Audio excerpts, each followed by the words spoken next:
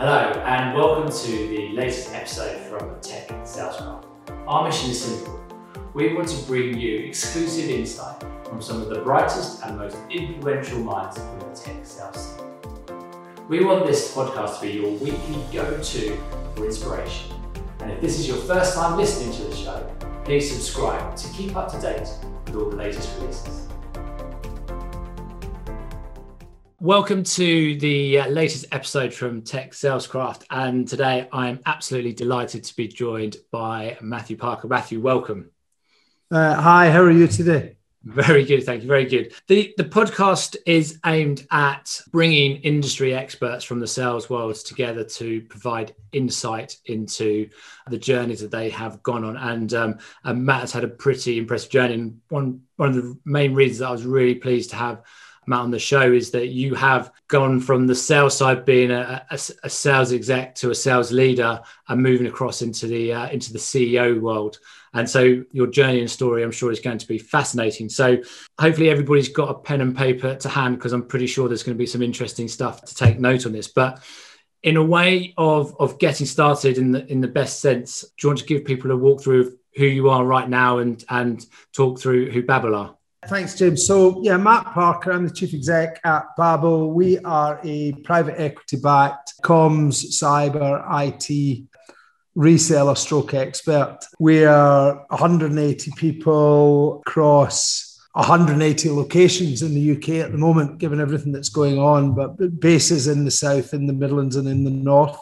So London, Burton, Newcastle, helping organisations improve efficiency around internal and external communications and collaboration, helping organizations have more efficient and more profitable conversations with customers through our contact center business, and Babel Cyber, where we help organizations build security, keep everything safe, but also build resilience around their business. So everything cloud-based, everything about doing things better and doing things more efficiently. 3,000 customers. I've been CEO here for just over 5 years, joined in February 2016. And I've been in and around the running or being part of a team running tech businesses of one sort or another for 20 odd years in public, private, VC and private equity-backed businesses, from startups through scale-ups, through successful growth plays and some not so successful growth plays. And as you said, I started my job as what I now call an individual contributor or a bag carrier out there selling stuff, working in office equipment a long time ago in Scotland. And I've gone on an interesting and entertaining journey through working out what I'm good at and what I'm really not good at, and trying to grow and learn along the way. When we spoke earlier this week, you also spoke about a lot of experience in the acquisition world, and you've found yourself probably getting exposed to a lot of different businesses and how they've been run and set up. What type of things have you learned from looking at those businesses and seeing their journey, and particularly associating it to the sales teams that they've had and maybe the business and revenue that they've been generating? We've done 10 acquisitions at Babel in the last just over 3 years. We did a management buyout backed by LDC in October 2017, and a secondary buyout backed by Graphite, with LDC reinvesting in November last year. And since October, in fact, we did the deal with LDC in October 17. We did our first acquisition in June 18. So in less than 3 years, we've done 10 acquisitions. The business is 4.5 times the size it was when we did that original deal. And prior to that, through my time at Stepstone and Lumess, I was involved in another 10 deals. And then, you add in the various other bits of buyouts and disposals and stuff like that. There's 24, 25 transactions that have gone on there.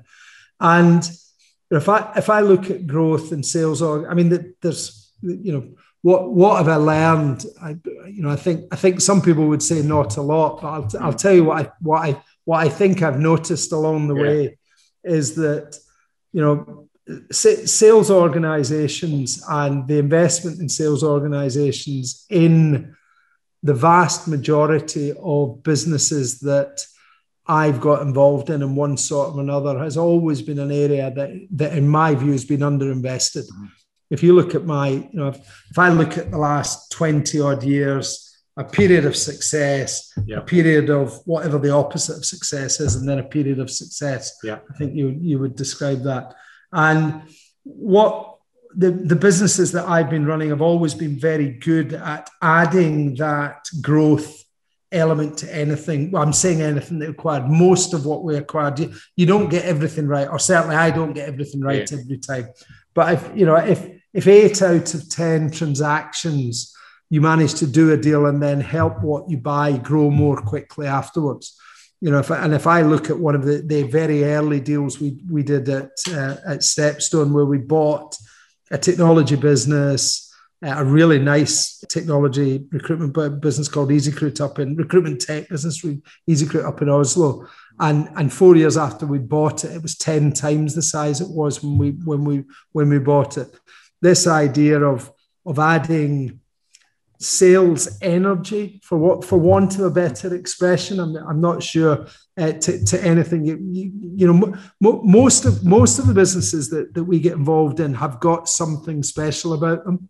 Yeah. But what I tend to find is that most of those have got to a point where either their growth has slowed or their growth has stopped, and it tends to be because of an inability or a reluctance to invest, and invest both financially, but invest in terms of giving people ownership, responsibility, and accountability for what they're doing. Hiring a sales director. So you're a founder of a business. I talked to you about this the other day, that nobody will ever accuse me of being an inventor. So the ideas part of my brain doesn't get opened very often, mainly because what comes out there isn't good. Yeah. But so I would and I would debate whether I'm an entrepreneur or not. If my interpretation. So I'm not really go and start something, come up with an idea, and then take it. Where my abilities are best put to use are taking somebody else's ideas and helping take those to market and help grow them. And I think that what we see a lot of the time, and not all of the time, there's always exceptions to this, is that the owners and founders of businesses typically don't want to let go of that side of it. So they'll be very, very good at one thing and won't have anybody else in their business that's any better at them at doing the business development side of it. So they automatically fall into it.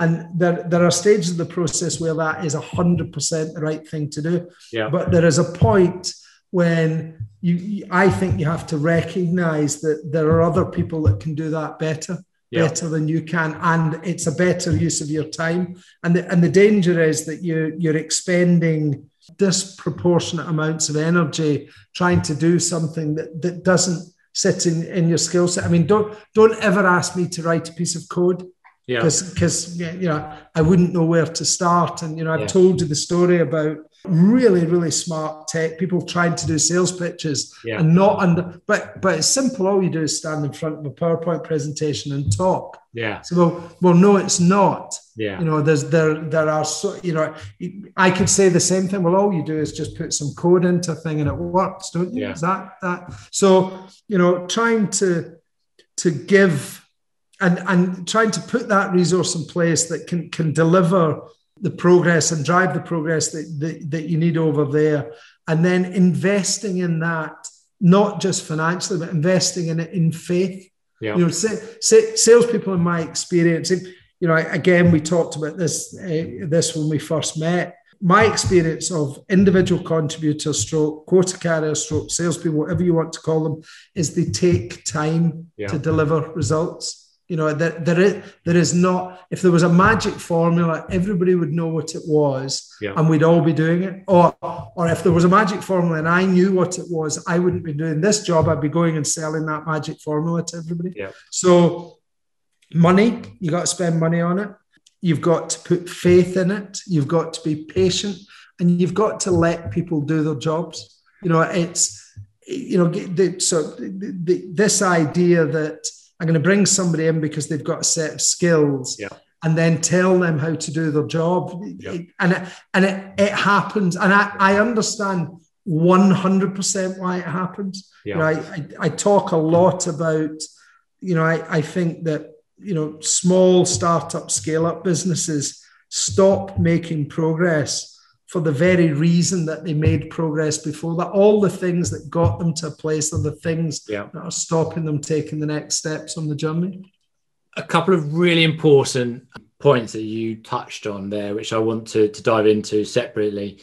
One of them was the hiring of salespeople and the ramp up time. And the other bit is about realizing that there are better people out there to come and do certain functions, but also where in your mind and from your experience is that actually where we see some founders who do the selling, and I kind of believe in many instances that nobody will be able to sell a product better than the founder and the person who originated the idea, but they quickly need to move out of the way and not be the sales leader and bring somebody in who can replicate a sales process. Because let's face it, 90% of founders are not salespeople. They didn't come from a sales background. They probably came from business or product. At what point would you say that a founder needs to realize that he needs to let go and bring somebody in? So I think you said something there, James, about there's nobody better to sell a product than a founder, somebody who invented it. I would argue that there's nobody better to explain an idea and explain how they're trying to solve a problem than a founder and an inventor.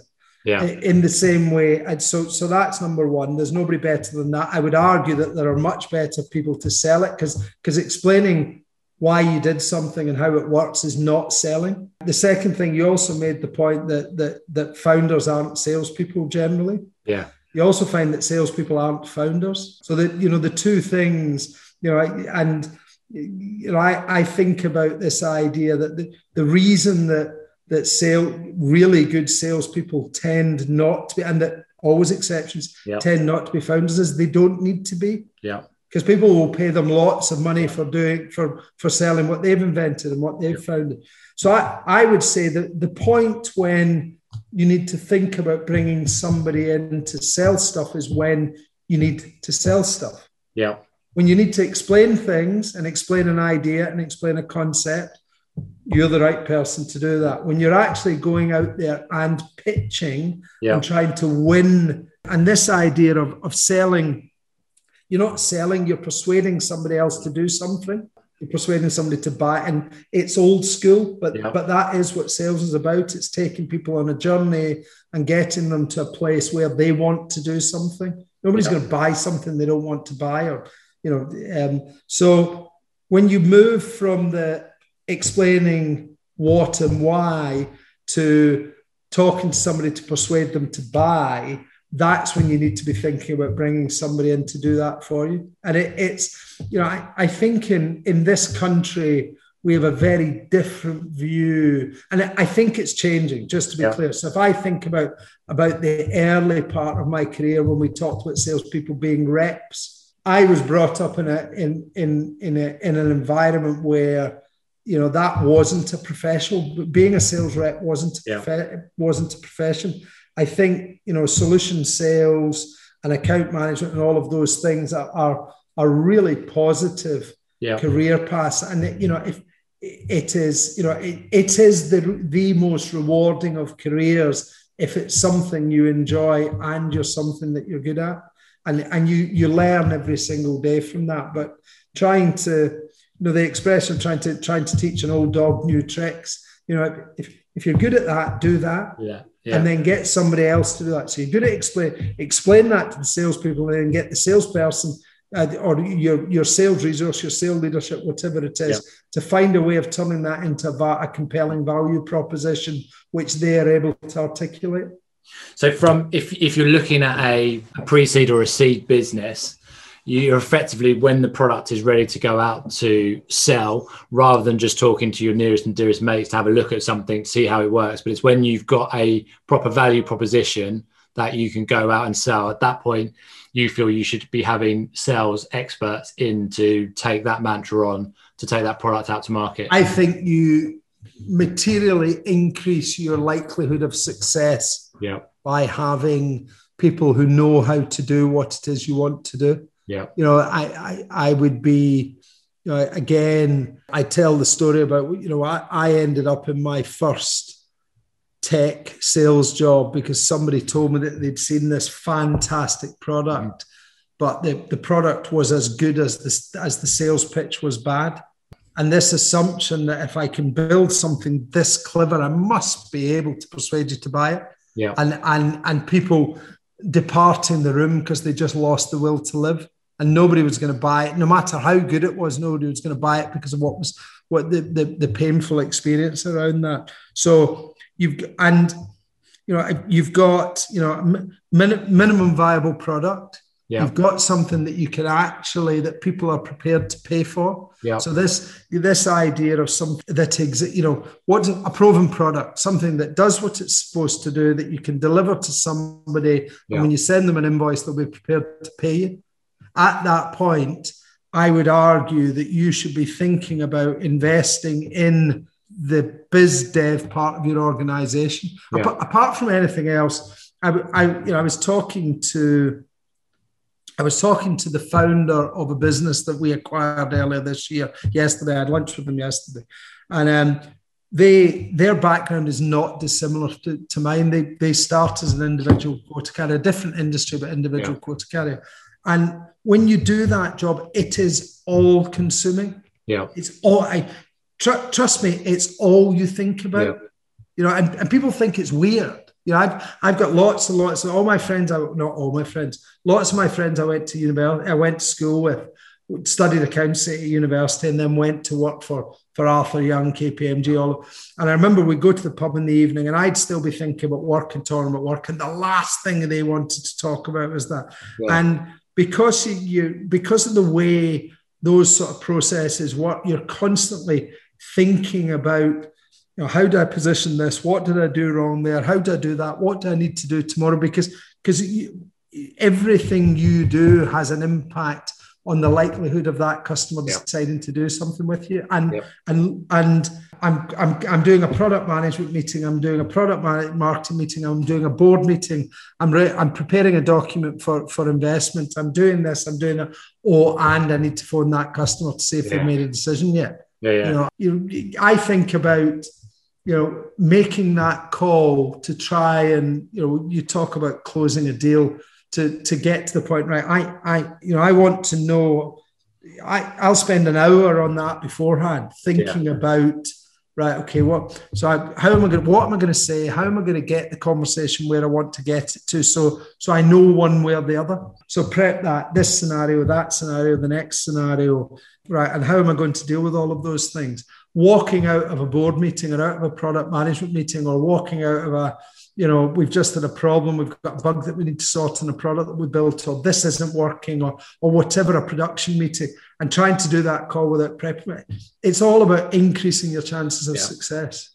So that's really interesting. So really the sort of like the message to founders in that stage is that when you are budgeting and you're planning the journey of where you're going, you need to include that sales hire as early as possible, as when the product is ready to go out there, to leave you to do the job that you were there to do and let them head out.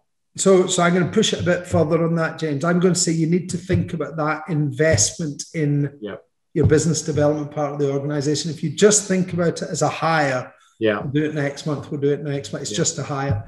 This is an investment in the success of your business. You need a product, you need a go-to-market strategy, and you need a way of executing against that strategy. And then you need a way of delivering the product. afterwards, so the customer will pay the bills, and then you need, these are all fairly simple pieces in, I'm going to say supply chain, but it isn't what I mean. But in that process, that's the bit. I worked for the guy who was my mentor as a CEO, who was a guy called Colin Tennick, who taught me so much in the 7 or 8 years that I worked with him. And he always used to say to me, you don't need to have the best product to be the most successful business in your sector. You need to have the best sales organization. And then he said, just ask. And I'll leave the rest of it blank because we all know loads of tech companies that didn't have the best product, but executed best on the sales side of things. And, when you go and talk to investors, they will ask you about what they know that that's the difference. That again, there are exceptions to every rule, but you've got this brilliant product. If you can't sell it, it doesn't matter. Doesn't matter, yeah. So how are you going to do that? How do you get it in front of people? So it's an investment in growth. It's an investment in success. It's an investment in execution. It's not a sales hire, because the minute you think about it as a sales hire, you'll find a way of spending as little money on it as you can. Yeah. You'll hire the wrong person or the wrong people. You'll do the wrong thing, and then you'll wonder why it hasn't worked. I've never ever hired a salesperson and thought, I've paid that person too much money.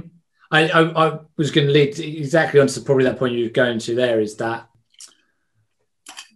you're saying that if you've got some seed fund, then you need to ring fence a part of it for when you get to the part where you're investing in your sales team or your sales business. Or are you saying that once you get to that point, if you're at seed, that you should look to get some more investment in to plug it in? Because the bit where I kind of think where I see businesses making a mistake is they'll go to get a salesperson to bring revenue to pay for themselves. And I'm kind of like, right, that's totally the wrong mindset at the level that you guys are at, because there's going to be a ramp up stage, which we'll touch on in a moment. They suddenly think that if you're a salesperson and I'm paying you X amount of pounds, that they're just suddenly going to turn a tap on and the business is going to come in. So yeah, do you suggest they ring fence it, or they go and they get investment, extra money into the business to get that sales bit right when they kick it off? So I think you have to ring fence it is a good way of thinking about it. That's an investment that's sunk. Yeah. And it's not what I spent last month, it's what I'm going to spend over the next 18 months. Yeah. That money is not being used for anything other than that. Yeah. If I look back at, I joined a business called iGrasp in 2000, 6 founders and me. And I was their sales hire that went in there. I don't know this, but I'm fairly sure there'll have been times they're thinking, when's this guy going to do anything? Yeah. We're paying him all this money every month and there's no orders coming in. It was just over a year before I closed the first deal that I sourced. I helped other stuff happen, but would they have managed to do that anyway? Probably. But just a year and 3 weeks after my first day, I got my first email from a customer to say, right, we've decided to. It was a lady at a business called FreeServe. Sent me an email to say, look, we've gone through a process and we've decided to select you as our preferred partner and we want to move forward to contractual things. That was a year of money that they spent, and that was a lot of money at the time for that business. It was a lot of money for me, but that happened, and then the following week, Thomas Cook gave us a call to say that they wanted to do something with us. A week after that, somebody else did. A week after that, somebody else did, and all of a sudden, it's not the cold water tap that's running, it's the bath tap that's running. But up to that point, and they, Andy and Damien, who were the two biggest shareholders in that business, had, as I understand it, had made a decision that we're going to, this is an investment. This is not let's try it for a couple of months, and if Matt doesn't start delivering, and I am convinced to this day if they hadn't stuck with it, that wouldn't have happened, and the business wouldn't have ended up being the success. And it was a massive, massive success. Yeah. But assume you've spent the money. Assume it's gone. Don't ever think about that's really expensive, because if it delivers, it will be the best money you spend in your business. You are probably, from a sales leader's perspective, a dream CEO, because you get sales, you understand what goes on, the processes that are involved, and the lag time that's there. If we look with your knowledge and experience and your cap on, what we see a lot of is that we work with a lot of Series A and Series B companies. And what tends to happen, through no fault of anybody's, just the way the market is, an organization will get some funding. It will be X amount of £1 million. Off of that X amount of £1 million to realize the valuation that they've got from a investor or a group of investors, where it seems to be now, you have to hit a certain revenue point in the following 12 months. 9 times out of 10, the sales team that you have is either not capable because the investment wasn't really put in pre-Series A, or is well on demand. So we will normally come in and we will put in 5 or 6 salespeople. Now, I know my heart of hearts that no matter how good those salespeople are, you're not hitting the quote, you're not hitting the number. And panic starts to happen. People lose their jobs through no fault of their own, or more a fact of a process of what's happened in terms of getting a valuation and an investment has kind of basically snookered the sales team to be able to achieve what they're doing. So from your experience, if you were to walk through a founder who's approaching that Series A funding, that if he's going for the big bucks, what he should be either promising a VC of what they deliver or not promising, or about getting a sales team that is put together before the funding arrives, which is difficult when you haven't got the money. On balance, what would you advise a founder who's entering that phase, who's probably likely to over promise on what he can deliver over the following 12 months based on the sales team that he has in place? So the obvious piece of advice is not to overpromise, which is easier said than done.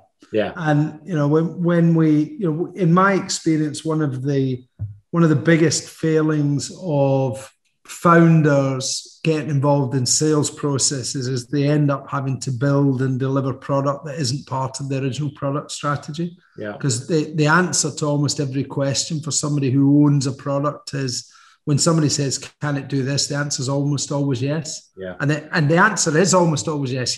You can make anything do anything. Yeah. Is that the right thing for the business? So, you've got situations where saying yes and over-promising becomes a habit. And I think, when we're acquiring businesses, I talk to sellers early on about the imbalance from an anxiety perspective between sellers and buyers. Yeah. And I think it's the same when you're looking particularly for VC funding. Yeah. Because the impact that an investment has on a founder is materially different. So that transaction, the assumption is most transactions have a balance. Yeah. And you do something and it impacts both people there's a similar level of impact for both people in the transaction.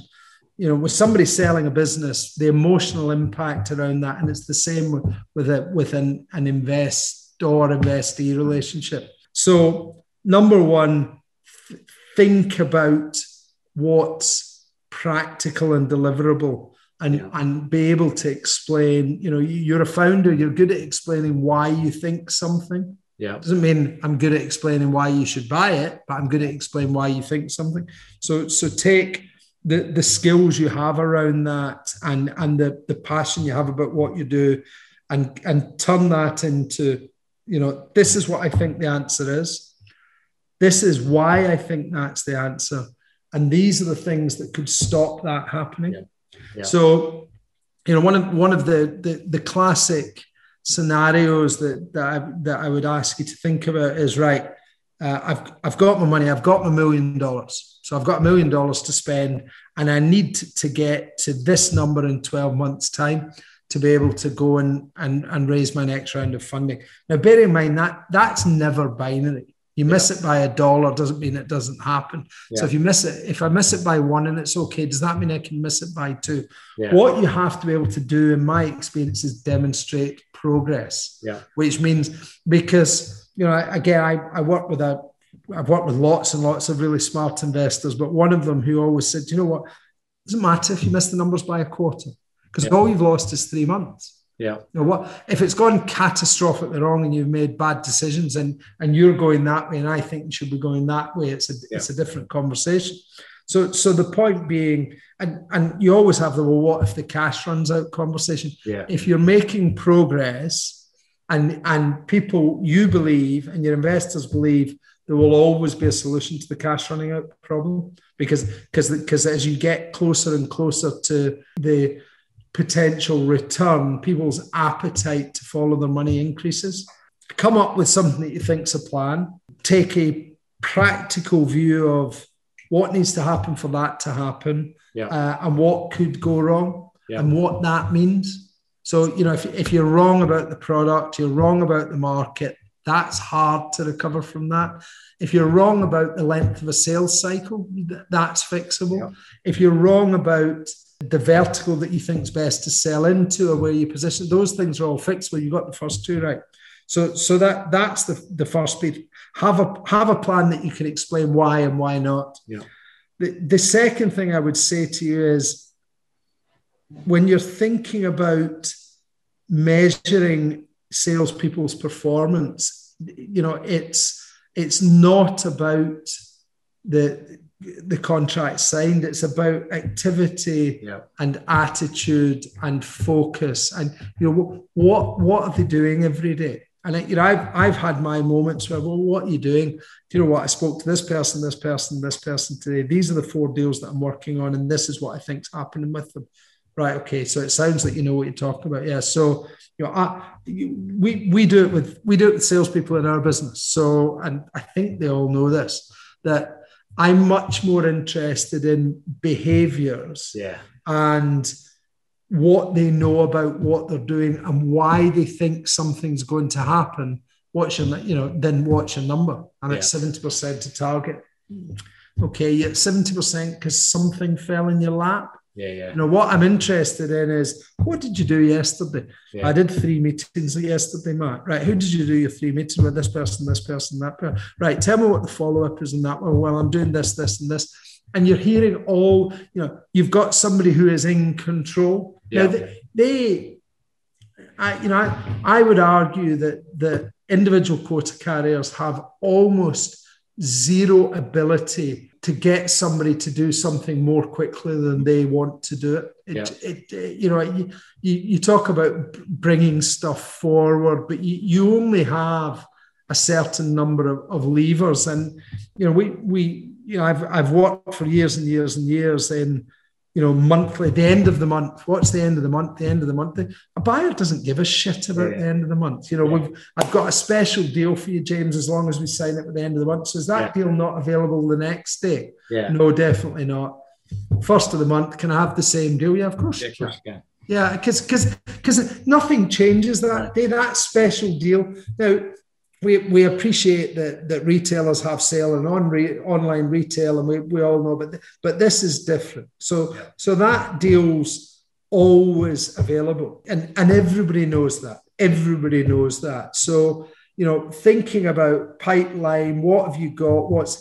And my guess is lots and lots of the stuff you're doing is around recurring revenue type businesses. Yeah. So the days of having to get a large contract in before then, unless you're NASDAQ listed and you're talking about bookings as a way of forcing your share price. So I get that. Yeah. But the vast majority of businesses that you and I are talking about, what you're doing is you're getting somebody to agree to spend money over an ongoing period subject to you delivering a product. So the impact on your P&L of the 31st versus the first is almost non-existent. Yeah. There's an argument that you can deliver it a day earlier, so you get your first bit of revenue one day earlier. But the reality is, in the grand scheme of things, it doesn't have an impact. So knowing that somebody is able to show you, and I'm always a skeptic about automated forecasting approaches to sales performance. I don't know how that doesn't, again, I worked with an engineer at one stage who always used to talk about, if you can't think something through logically, it probably means it isn't possible. So if you can automate forecasting, now there are times when you get to such a grand scale that you can make assumptions and it will give you a decent answer. But at that stage, lots of it's based on, I think we can make this happen. Yeah. Now, it almost always takes longer than you think it's going to take. If I think about our M&A stuff that we do and that kickoff, I always say to people, this will take longer than I'm telling you it's going to take. Yeah. I will do everything I can to do it within X number of weeks. But recruitment, this recruitment processes, no matter how long somebody says they're going to take to hire somebody, it always takes a bit longer. Always. Yeah. And it's, but we give ourselves deadlines so that we only miss them by 4 weeks. So it only took 4 months instead of the 12 months it would have taken if we hadn't given ourselves a deadline. So, sort of going back to the original question, have a plan that you can explain. You can explain how you got to the conclusion and make sure that you are very transparent about what could go wrong. Yeah. These are all the things and these are the checkpoints along the way. But we all need to understand that I am not in control of when somebody signs a contract, best endeavors. And the second thing is it's getting that resource in place and give them space, let them work, but make sure that you're not measuring them based on results. You're measuring them based on behaviors as you go along, because my view is experienced individual quota carriers, you don't know whether they're going to make it or not until you're 6 quarters in. Somebody delivers in the first month, that doesn't mean they're good at their job. It means something happened. Yeah. Totally agree. There's that scary statistics that 20% of businesses that receive Series A funding will go on to reach Series B funding. So there's a huge amount of organizations that fall by the wayside when you look at the billions of money that's invested into tech companies alone every year. Do you feel that is based on talent that has been brought into the business to take it to that next level, in particularly what's happened around the sales engine? Because if investment goes in at Series A, there is obviously a product market fit. There's obviously a product that works. They would have had a number of customers who are in there and going. Something triggers at that point. That means only 20% go to the next bit. And for me, it seems obvious that it can only be personnel. And to me, the most critical people at that point is the new salespeople that you are bringing on board.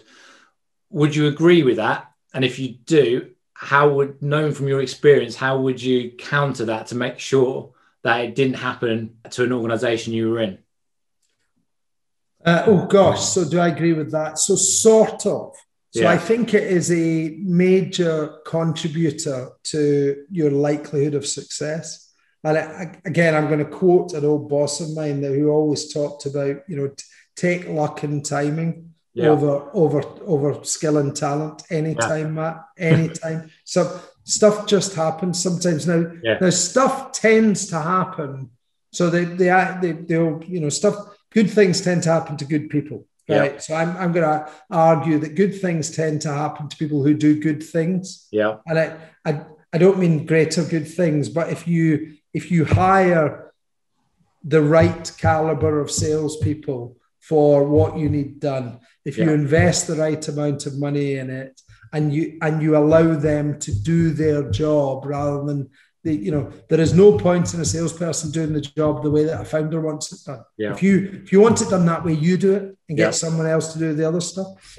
So I think that there will be a decent chunk of those 80% that fall by the wayside, that there'll be lots of other reasons. One of what I would argue and what I would agree with is, in terms of things that you have control over, this is probably the thing that is the most likely predictor of success if you get it right. Yeah. So take out all the stuff that you don't, market, So, stuff that you can manage. Yes, I would agree. So the stuff you have control over, yes, I would agree that is the thing that's going to have the biggest impact. In terms of how you increase the likelihood that you get that right, I would go back to the earlier advice around having a plan, having a set of objectives, being mindful of the fact that you're investing in the future of the business. You're not hiring salespeople. You're investing in the future of the business, and getting that resource in place will have an impact. And if you get it right, and you have the right sort of person, and you recognize that doesn't come cheap, you increase the likelihood of your success. Yeah. I've talked to founders. So lots and lots of the businesses that we buy don't have a sales function to speak of. You tend to find the founders are selling a bit. They know all of the customers. They'll have one person, they'll have a couple of other people doing stuff. They don't have a structured sales organization that's going out and driving growth. And there's lots of good reasons for that. It's hard to do it in a really, having a sales team of 2 or 3 is really hard. Do you need a sales manager? Not really. So do you need the right sort of person? But when you get to the 10 or 12, I think it gets easier as you get bigger, because you've got more resource, you can take more risks, you can be more patient, you can give people more space.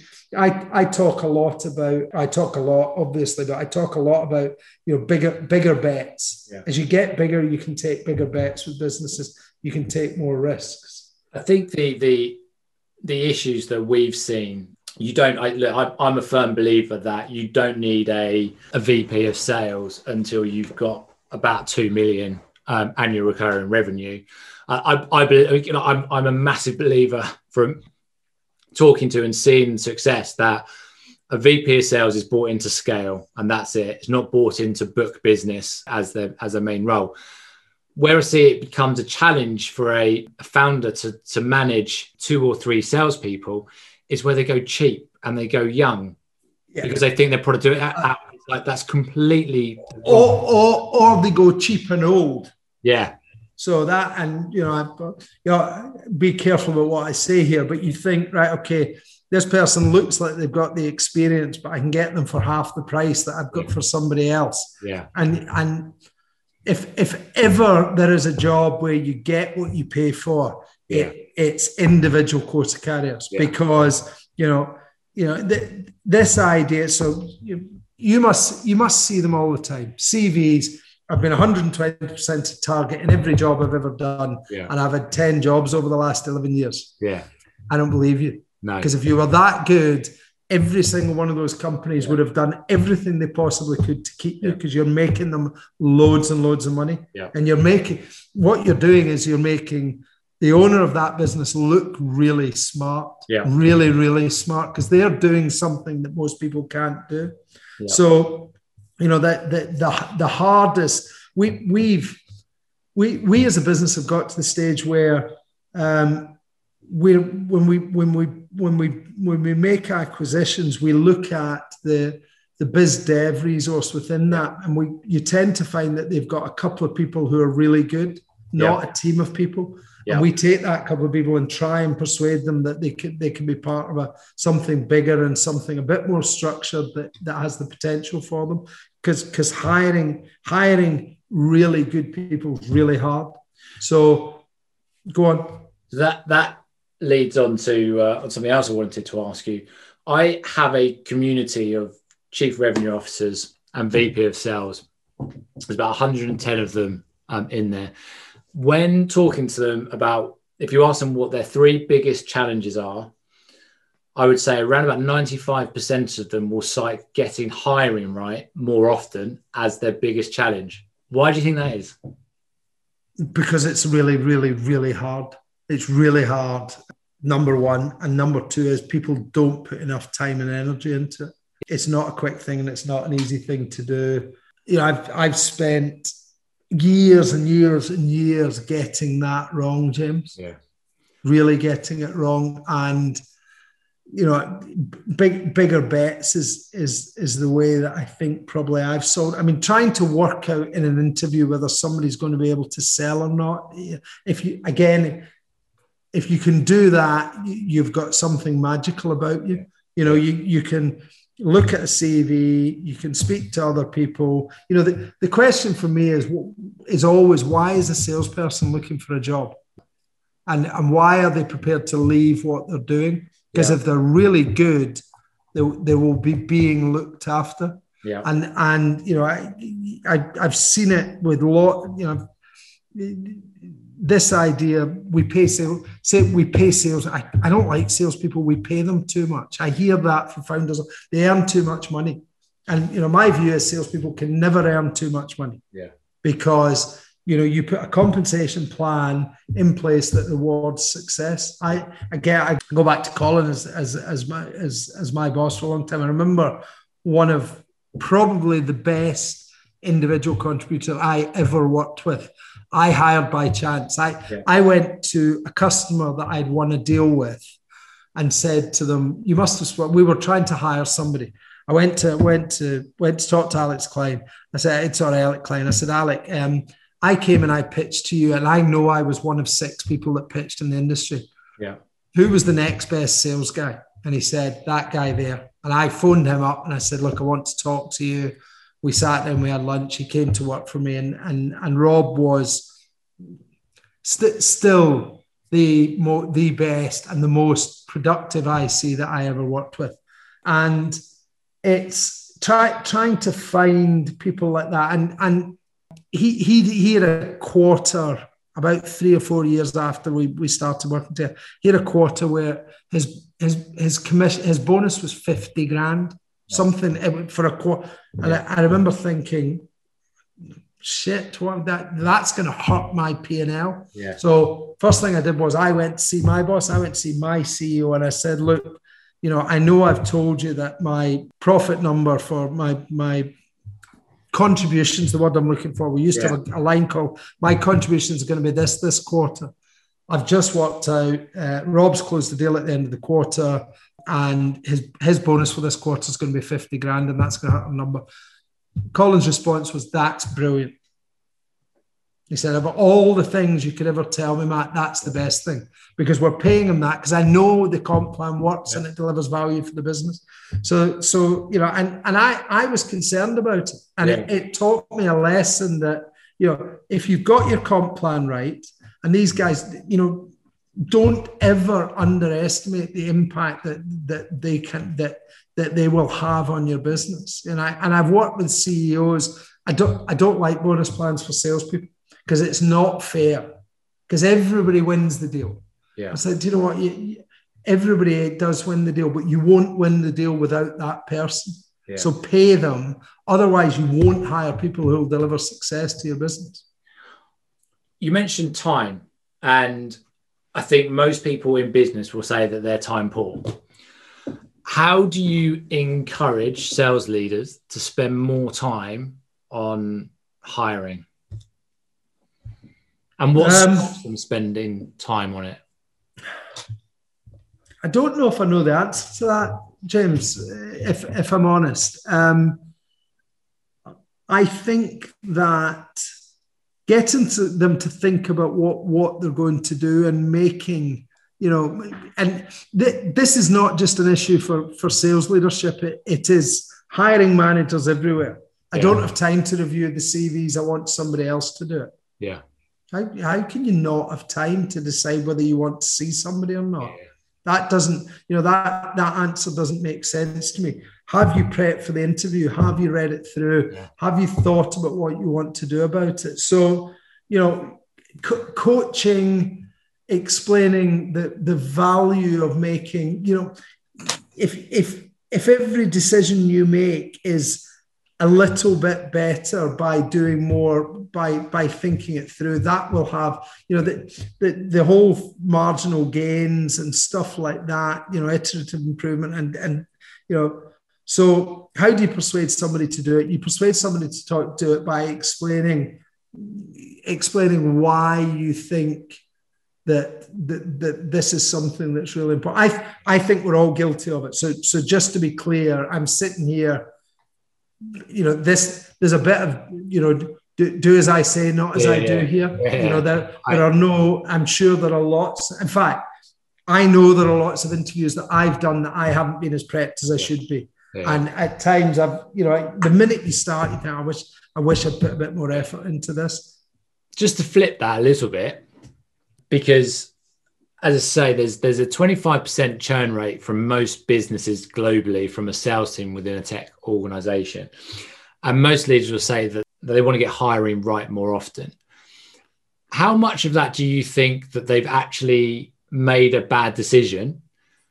And how much of it is actually they've onboarded them badly and actually set them up to fail based on the fact that they've just given them a seat and asked them to go and deliver?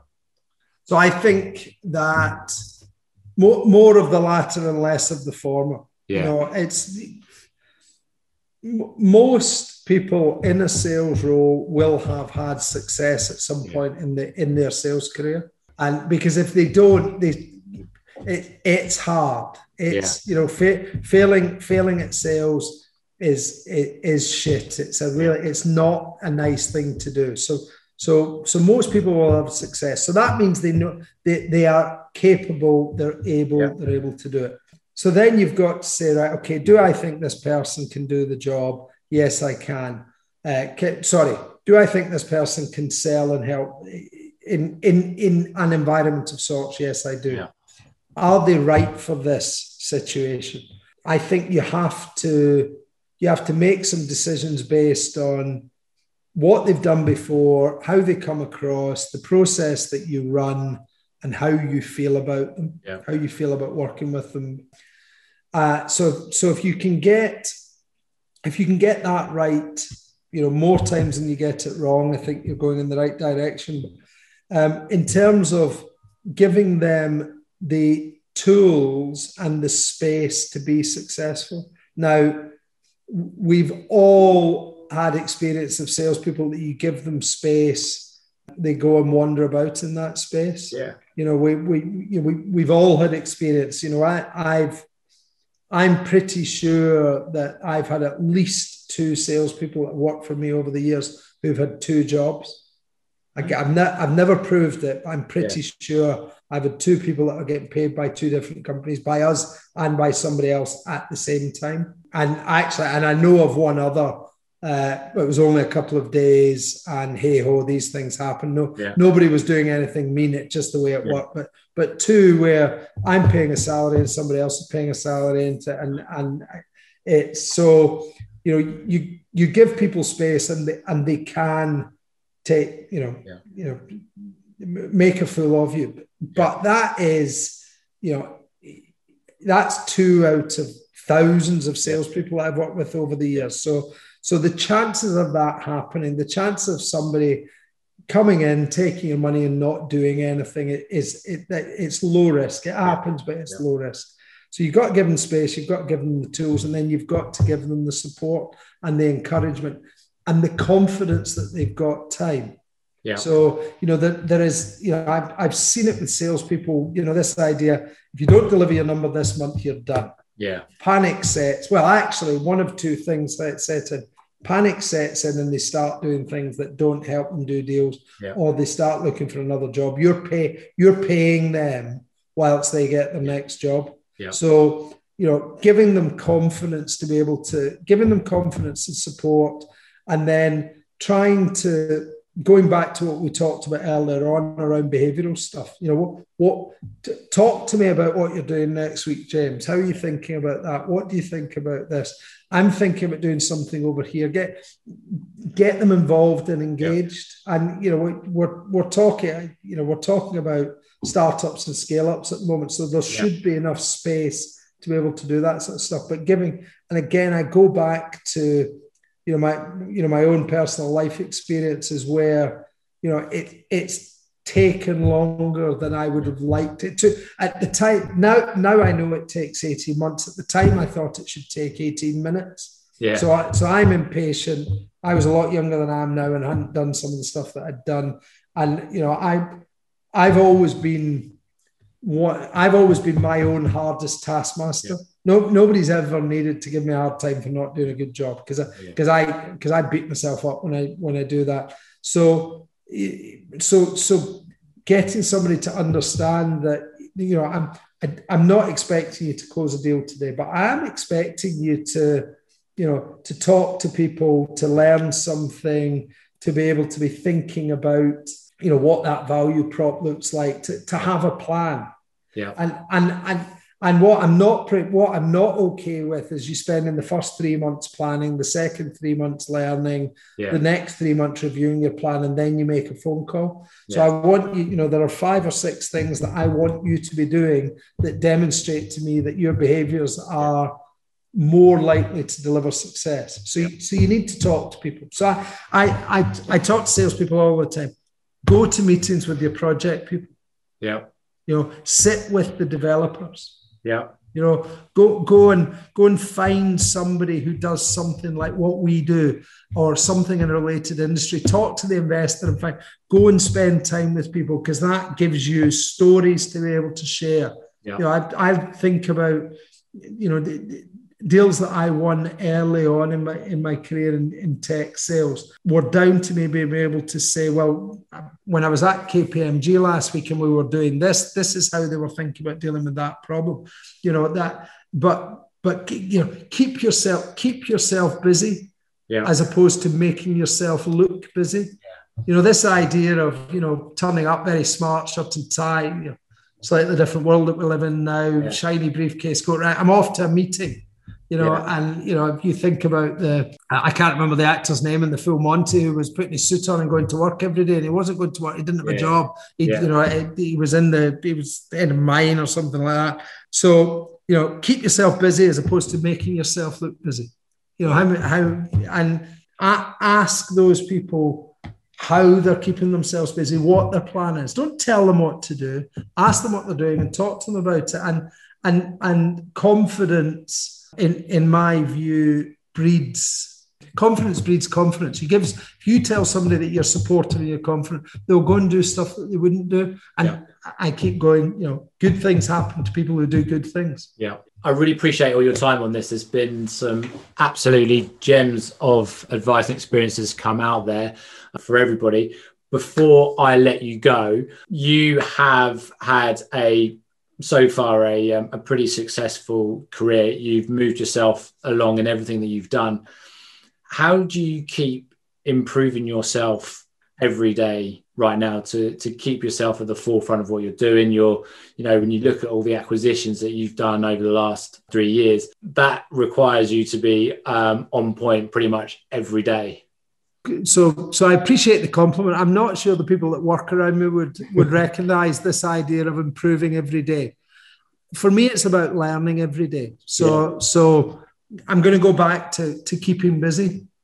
Doing stuff all the time. There's a sales book on my bookcase, and in chapter 1 of that book, it's the first business self-improvement book that I ever read about sales. First chapter of that book is make sure that you're doing the most productive thing that you can be doing at any minute of any day. And if you do that, you'll be successful.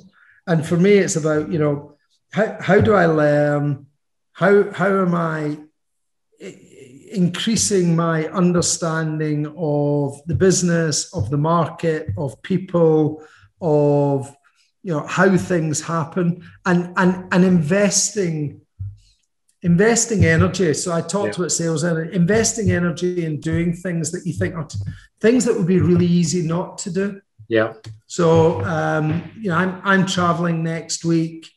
I'm involved in a private equity networking thing that's run by which I love, which is run by the guys at Marble Hill, called Pep Talks.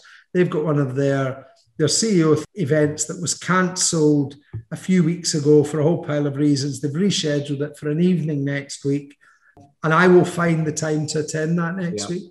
And it'll be really easy at the end of the day to say, do you know what? I can't be bothered. I don't need to. There's almost nothing I need to do. There's nothing I do every day that I need to do. There are probably 2 or 3 things that if I don't do, there'll be a problem. So if I don't sign off the payroll, there's a problem. Yeah. If I don't submit my board papers to the board in time for the board meeting, my board papers. The board papers. Yeah. If I don't do that, somebody's going to say where they are. But almost, nobody when you get to see. So they talk about a CEO's job. A CEO's job is a lonely job. The adage of why do they say it's lonely at the top? Because it is. It is. So because nobody ever asks you what you're doing. Yeah. So you have to motivate yourself to be doing stuff. And I'm a big fan of doing stuff like this because I learn from stuff like this. I learn about myself and about other people by talking about things, and that helps me. But just energy, focus, and questioning stuff all the time. All even the stuff you think you're right. Yeah. I work with one of my best friends. I worked with for years. I got to know him through work for him for years and years and years. And he always used to say about me, he said, Matt, your worst reaction is almost always your first reaction. Sorry, your first reaction is almost always your worst reaction. Yeah. And learning from that and learning how to manage that and what am I doing today that's going to make me a little bit better at my job tomorrow than I was today? And I think if you keep trying, keep thinking about that, you will move in a positive direction. Is it improvement every day? I don't know. So it's an interesting part, and I think I do a lot of research into the sporting world because I do believe that when you're pushing yourself within sport, there's a lot of correlation between that. And when you look at elite athletes, they talk about learning, and you can only move forwards if you've learned something. And if you're learning every day, then every day you're putting something into it. And it's one of those things that as a leader, I can see quite frustrating when you see someone who's known something and they haven't learned it because they haven't changed. It's like, you've done it wrong and you've done the same thing again. So you haven't learned. Learning is the biggest thing. And when people say that they've stopped learning, that's when they need to move and go on to the next thing. So learning and improvement, I think, goes completely hand in hand. And what wanting to do it, feeling that you need to. So knowing that you'll never know everything. Yeah. In fact, there will always be more stuff you don't know than you do know. So it's impossible to think about that. And wanting to know a bit more. Yeah. Putting some energy into understanding a bit more about things. And I think your analogy around elite sports, I think is you're spot on. I think there's one other thing in that I've always had a view that people at the very, very top of their game in sport, whatever sport it is, have always got something, I'm going to say not quite right, but let's say a little bit different about them. To want to do that and to put the time and the energy into that means that you've got to be a bit odd. Yeah. Your brain has to be slightly different. Yeah. And, I think senior leadership in organizations is not very, and CEOs particularly, is not very different from that. No. You've got to be a bit peculiar. You've got to want to make decisions. Well, and lots of people don't, and make them on your own. Yeah. And so, but all of those things, how do you do it better? How do you learn from it? And for me, it's interesting. It's a passion. It's always been, it's never, ever, ever a chore. It's always naturally interesting. Good. Awesome. Well, Matt, I've really enjoyed this conversation. Thank you very much for taking time out. I know your schedule is busy, but I think the audience will really appreciate everything that you shared with us today. Great to talk to you. Thanks a lot. Cheers, James. Please click subscribe, like, leave a comment, and turn on your notifications. We'd really love you to be involved with the Tech Salescraft and being part of the growing community. Thank you for being part of our journey.